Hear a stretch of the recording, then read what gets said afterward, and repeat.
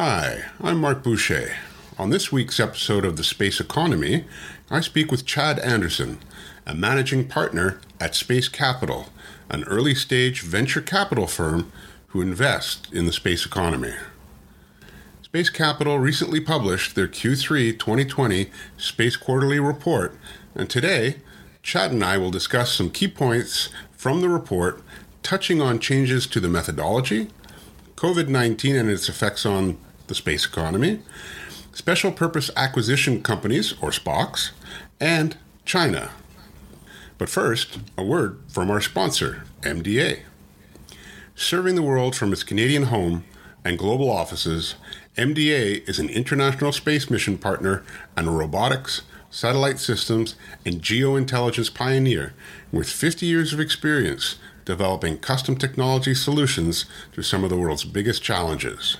Today, they are leading the charge towards viable moon colonies, enhanced Earth observation, communication in a hyper-connected world, and more. To learn more, visit mda.space. Once again, mda.space. 5, 4, 3, 2, 1. Lift off of the Falcon 9.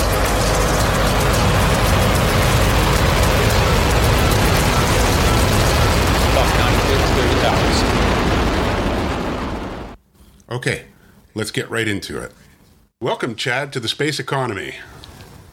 Mark, it's great to be here. Thanks for having me. All right, so you've just released the Q3 2020 edition of the Space Investment Quarterly. Now, before we actually go into some of the specifics of the report, I did notice something because I have the Q2 report and some of the other reports.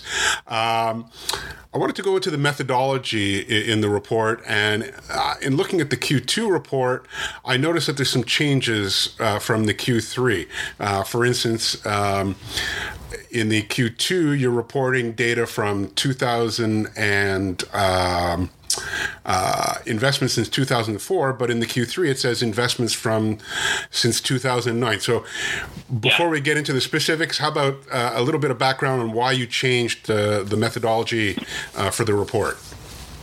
Sure, I'll even take it a step back further if you'd like and tell you why we do this report in the first place. Okay, perfect.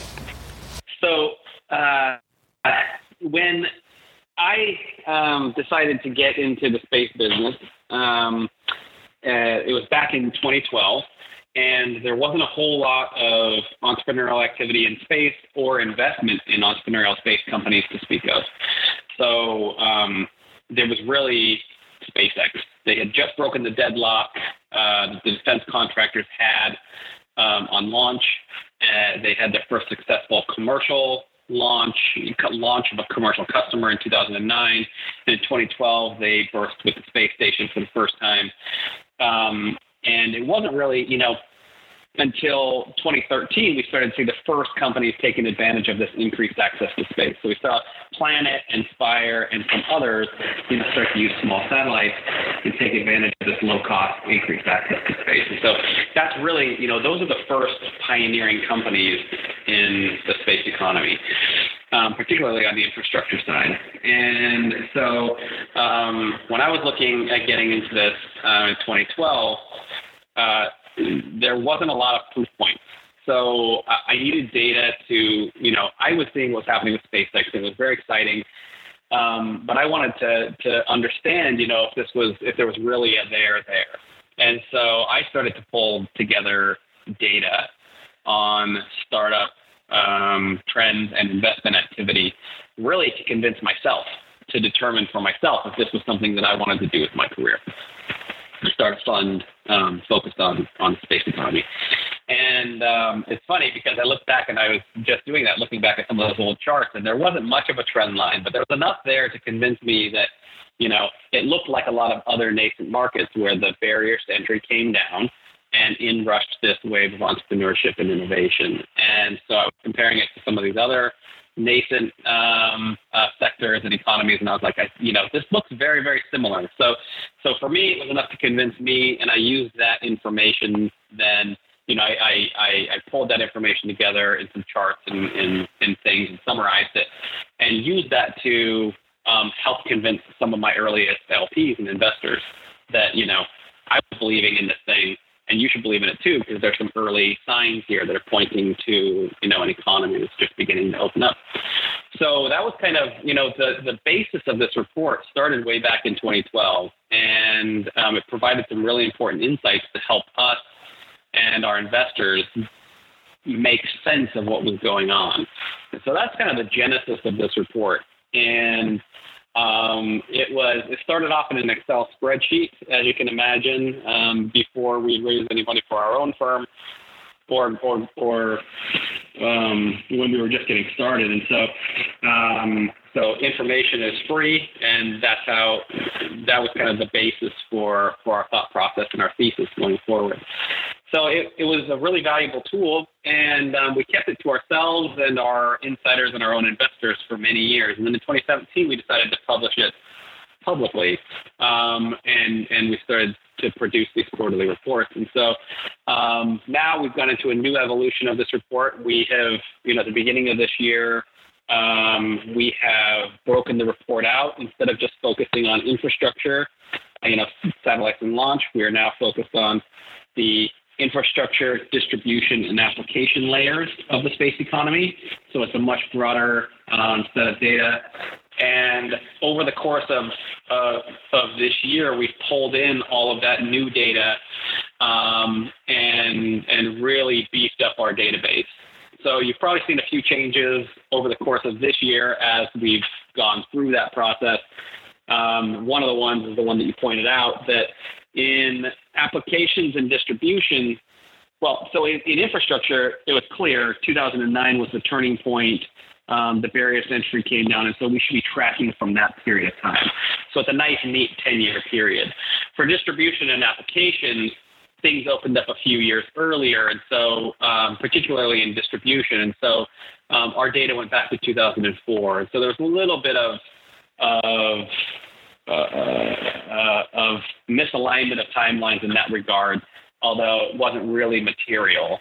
And so in this latest Q3 report, we really just tried to make it all uniform. And so all of the different the layers, applications, distribution, and infrastructure are all on the same timescale of 2009. So you won't see a material difference, but it is a lot more uniform. All right.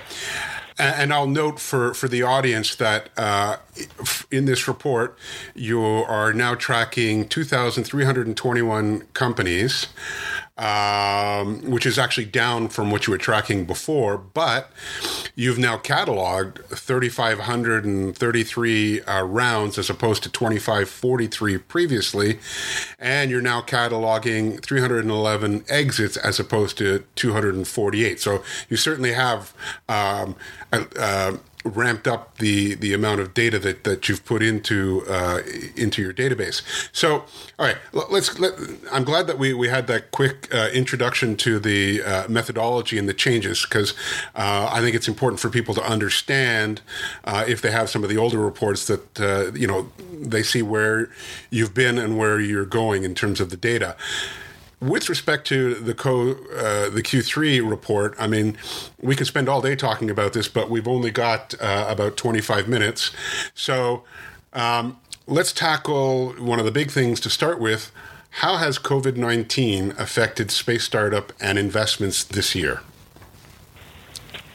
Sure. And just one quick aside to your point earlier. So I think it's important to point out also that there's a lot of reports and a lot of people talking about, there's thousands of companies in the space economy. We're tracking 10,000, that sort of thing.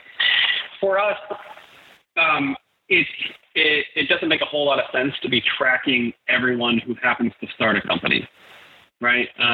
There's a lot of slideware out there, people with PowerPoints and ideas that'll never really get off the ground. For us, it's really important to track businesses, real businesses that have attracted capital. So we are tracking 1,128 unique space companies that have raised external equity capital. Right. So that's an important distinction to say that they don't really hit our radar. We're tracking more companies than that, but that's not the important number. Is the number of companies that have raised investment. And that's really when they hit our radar and hit our report is is it's great to have an idea, but you're not necessarily a company until you're operating. And our metric to confirm that is that they've convinced someone else that they have an idea and have raised some external capital. So kind of a little bit of a preface before I answer the question, which is you asked about COVID, and it's this has been a really dynamic year in many regards.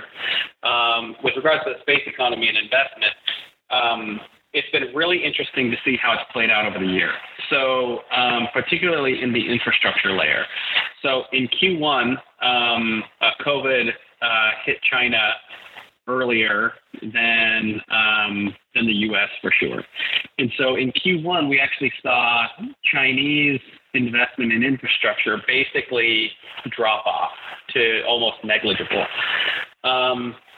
And that's a big deal because China has been growing very rapidly over the last few years. Their investment into space companies, particularly infrastructure, they've been making up a larger percentage of the overall global pie. And in Q1, it basically dropped off. And then in Q2, we started to see China start to come back online and some infrastructure deals getting done. Meanwhile, in the U.S., which is one of the main drivers, particularly in infrastructure of private investment, is in the U.S. And we saw the U.S. basically drop off pretty steeply in Q2. Meanwhile, China was starting to come back online and making some investments. So that was really interesting to see. And you saw, there was a lot of industry commentators going out and saying that, venture capital has dried up. That was a great run. Thanks venture capital for playing in the space economy. See you around. But that never really turned out to be the case. And in fact, while venture capital didn't put a lot of money to work in the infrastructure layer in Q2, they did rush to a lot of companies in the application space. So we saw a spike in investment in applications that rely on GPS for delivery and remote, enabling remote operations, so those types of applications. And so, but in Q3, it was very interesting to see how strongly investment came back, particularly in the infrastructure stack. So Q2 was probably the slowest quarter on record. Not probably, it was the slowest quarter on record for infrastructure investment. And in Q3, the stack bounced back to pre-COVID levels. And in fact, with just 3 quarters booked, we are already, 2020 is the largest year on record for infrastructure investment. There was $3.6 billion invested in Q3, and there's been $5.5 billion invested year to date. So quite the comeback. Okay. So we've had a comeback, and with that comeback, we're also seeing something new yet old. And let me explain this to our audience just a little bit. So I want to talk about special purpose acquisition companies, or SPACs. They've been around since the 90s, though it wasn't until around 2003 that they really started to emerge. And in the last 5 years, we've seen over 180 SPAC IPOs. Now, what does that mean for space? Well, Momentus, a space infrastructure company, is about to use a SPAC to go IPO. So, for our audience, could you briefly define what a SPAC is, for those who aren't familiar with it, as an investment vehicle? And then the second question is, what does it mean for Momentus and for the broader space sector? Yeah, sure. So, as you said, SPACs have been around for a while now, and they're only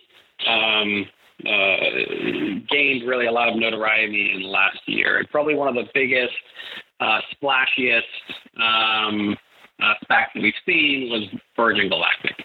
Chamath at Social Capital took Virgin Galactic public. It's now listed on the New York Stock Exchange, and he did that through a SPAC.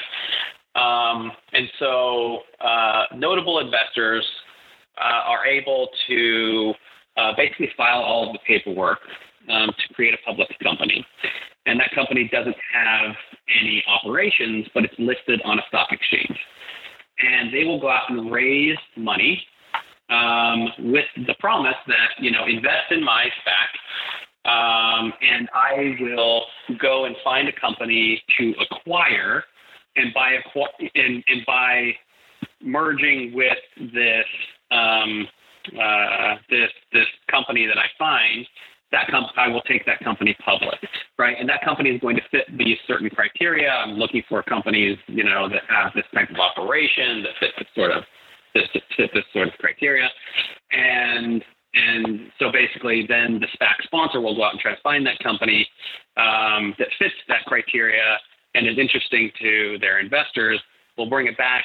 The SPAC, the underlying shareholders of the SPAC will vote on it, and that company will, once the merger is complete, that company will be a publicly traded company, as Virgin Galactic is under the space ticker on the New York Stock Exchange. So a SPAC is really just an alternative way to take a company public, and we've seen other alternatives come online this year as well. So direct listings are also an interesting way to go public. And basically the idea is that going public the traditional way by working with an investment banker is an extremely expensive proposition.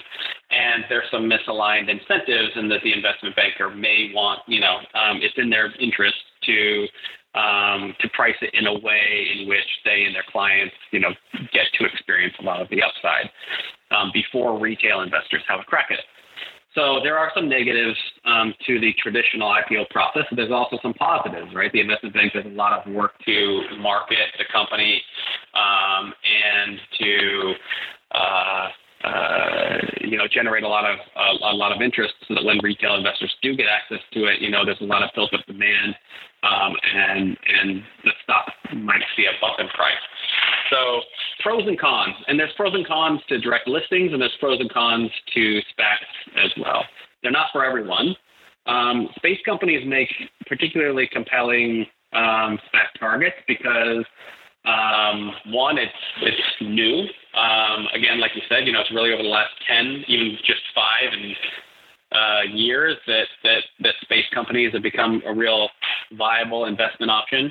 We know that retail investors are very excited about participating in the space economy as investors, demonstrated by Virgin Galactic and the reception that it's had on the stock exchange, particularly for a company that's got some bookings but very little revenue and certainly no profit. It's losing $50 million every quarter, but investors are still very excited about the prospects. So one of the things that I think your listeners might be most interested in kind of points to Momentus as well, is Momentus is an early company, and they're planning to go public via SPAC later this year, early next year. And one of the criticisms of the traditional IPO process is that most of the time, by the time a company goes public, the private markets have experienced all of the upside, and you only go public once most of the growth has already happened and you've got stable revenue streams, right? But that means, more retail investors want to participate in the earlier growth years of the companies, and going back to the 90s again, it was common for companies to go public after they had raised $50-100 million, and they were still quite early. Retail investors could then participate in the exponential growth years, the early growth years of the company. So it'll be interesting to see how the markets react to Momentus, and because it is one of these early companies and it's got some interesting prospects. And we'll see, retail investors have been asking to participate earlier in companies' life cycles, and we've seen it play out with Virgin, and we'll see if it plays out with Momentus as well. Yeah, it's actually quite interesting because I've been tracking Virgin, and as an investor, if you read their quarterly reports, in my opinion, you'd be sort of cringing because, well, when you don't report any revenue and you're spending a lot of money, doesn't equate into a good picture, in my opinion. But that certainly hasn't diminished the interest in its stock, and the price has, although yo-yoed, it's actually done pretty well. And of course, everybody's betting on revenues down the road. So it's very interesting. To use these, this new type of, or not new type of investment, but to use this investment vehicle for space companies, and it'll be interesting to see who's next in line. All right, now I do think we're going to see more of them. That's for sure, Mark. I can't disagree with you there. It's an attractive way of getting some traction and momentum, especially at this time. I think because we're in a growth phase in the space sector, and there's a lot of companies that are trying to emerge. And if they can make a compelling story, and get somebody who owns a SPAC to take them on, that can quite literally catapult them into a much better position. Now, the other thing that your Q3 report that really jumped out at me was China. There are some major investments that are happening in China, not just in the infrastructure, but also in the application side of things. So, I think in the infrastructure itself, there was just $350 million between two companies, Landspace and iSpace China. What does that say about the Chinese marketplace? Let's start there. What's going on in China? Well, it's interesting, and that's why I find this data so interesting. It allows us to ask really interesting questions. So there's no doubt that China is a major player on the global stage with regards to the space economy. So amongst the three different stacks, infrastructure, distribution, and applications, all up, there's been $166 billion invested over the last 10 years into 1,100 space companies that we talked about earlier. So the U.S. is the largest. U.S. companies are taking the majority of that capital. So the U.S. accounts for 48%. But the next largest country is China with 27%. So the U.S. has roughly a half. China has almost a third of global investment into space companies. So, and it tells a very different story in each of the stacks. So China, for example, is the largest investor in distribution companies. Distribution is it makes up a small percentage of the overall pie, but it is a very important, critical piece of the technology stack in that you looking at it through the lens of GPS is probably the best way to explain this, actually. So there was a lot of infrastructure investment into GPS by the government, for the government and military purposes. We had these satellites generating this very, very valuable space-based signal, but it did not proliferate. It wasn't, consumers didn't have access to this. Businesses didn't have access to this. It was really secured just for government and military use. It wasn't until companies like Trimble and Magellan and Garmin, people who understood how satellites worked, they were able to tap into that signal and harness that signal and make it really easily accessible to the tech community. Now, the tech community could tap into that signal. They didn't have to know anything about how the satellites worked or anything about like the regulations or anything about satellites. All they had to know was that if they tapped into this, into the signal, they would get lat and long. And it was this really valuable data that allowed them to build all of these different applications, right? So the distribution layer makes up a small piece of the overall space economy in terms of investment dollars, but an outsized impact, I would say. And so the fact that China is invested most heavily, is the most heavily invested in that area, says a lot. And also in the application space. So the United States makes up, 45% of the application dollars, but China makes up 31%. So they make up a third of the application dollars, which is a much, much larger piece. So applications, for perspective, is 134 billion of the 166 billion. So it makes up the lion's share of investment. And China is very, very active in this space. And it kind of goes to show that in much the same way that a lot of developing countries are able to leapfrog technologies, right? Whereas Western countries, for example, or more developed countries, laid a lot of fiber optic lines and a lot of cable lines. Other countries that are developing are now going to be able to leapfrog, and they're not going to have to undertake those really large infrastructure projects because solutions like Starlink and others are coming online, and they now have access to broadband internet, and they didn't have to undertake those big infrastructure projects. So it kind of got that same feel to me that that some of that is happening here, whereas China didn't have the space infrastructure in place. They're investing heavily in it now, but they sort of leapfrogged that infrastructure and tapped into the existing GPS and other infrastructures. They were able to get a foothold in the distribution and application stacks, grow very significantly in those areas, and now they're going back in to fill in their own infrastructure. For example, they've got their own GNSS sat-nav system that came online in June of this year. So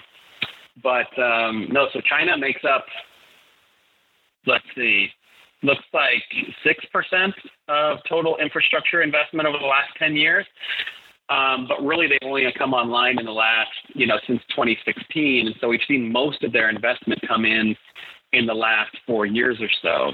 So going back in and sort of filling in the gaps in infrastructure on their end, so that they are a major player across all three technology stacks, and solidifying their position as a leader in the space economy.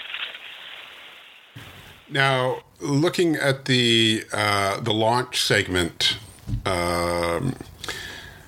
how do you see China positioning itself? Because there's a lot of startups, and Landspace and iSpace China both, like I said, raised close to $350 million. How do they fit into the global launch ecosystem?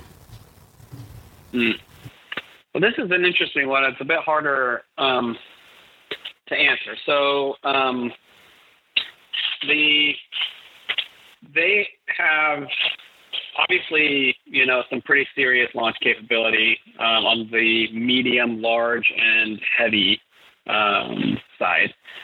Mostly, large government projects. They're commercial companies. They're venture-backed, privately held, equity-financed companies like Landspace and iSpace are really small launch. So they've got, entrepreneurial ventures are taking on small launch, and they're starting to grow. So, of the couple of rounds that you mentioned that happened in Q3, these were Series B and Series C rounds. So the companies have gone out and raised some capital. They have done had some successful early, test flights, but none of them have reached orbit yet. So they're still trying to get to launching customer payloads. But I think, in terms of the market and how this thing shakes out, SpaceX clearly dominates the global market. They have a price and a launch cadence that is unmatched. And so most satellites that want to get to orbit can ride on SpaceX. And if you're a small satellite, you can launch through their rideshare program. There's another option clearly on the table with regards to smaller satellites with Rocket Lab. And you can launch with Rocket Lab is more of a sort of white glove service that can provide you a lot of amenities that you wouldn't get on a SpaceX rocket. And they'll take you exactly where you want to go and drop you off door to door. SpaceX is a little bit more like a Greyhound bus or a train, right? It's going in one direction. It's going to drop you off in this general vicinity, and you can get a ticket for pretty cheap. So those are the two competing options that are on the market right now. With China, when these small launch vehicles start to come online, and we've already seen it with some of their larger rockets, there is some advantages for being local and being having close proximity to your customers.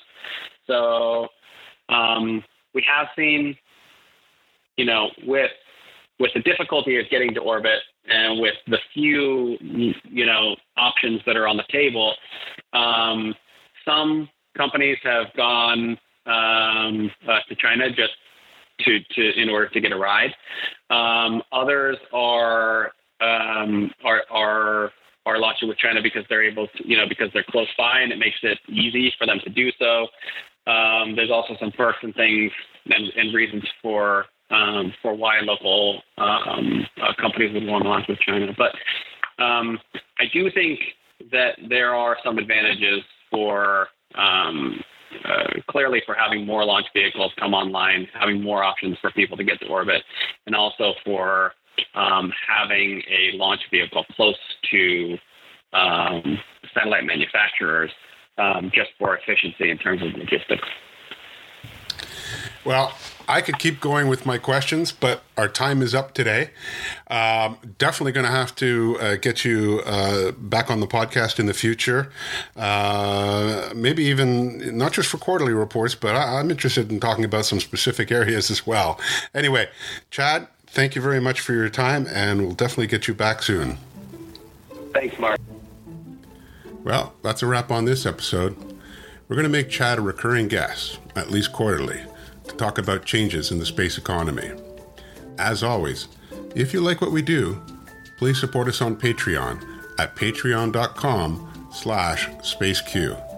And if you want to send us your feedback, your thoughts on the episodes, who you think we should have as a guest in the future, anything, send your comments to podcast@spaceq.ca. Listen in next time.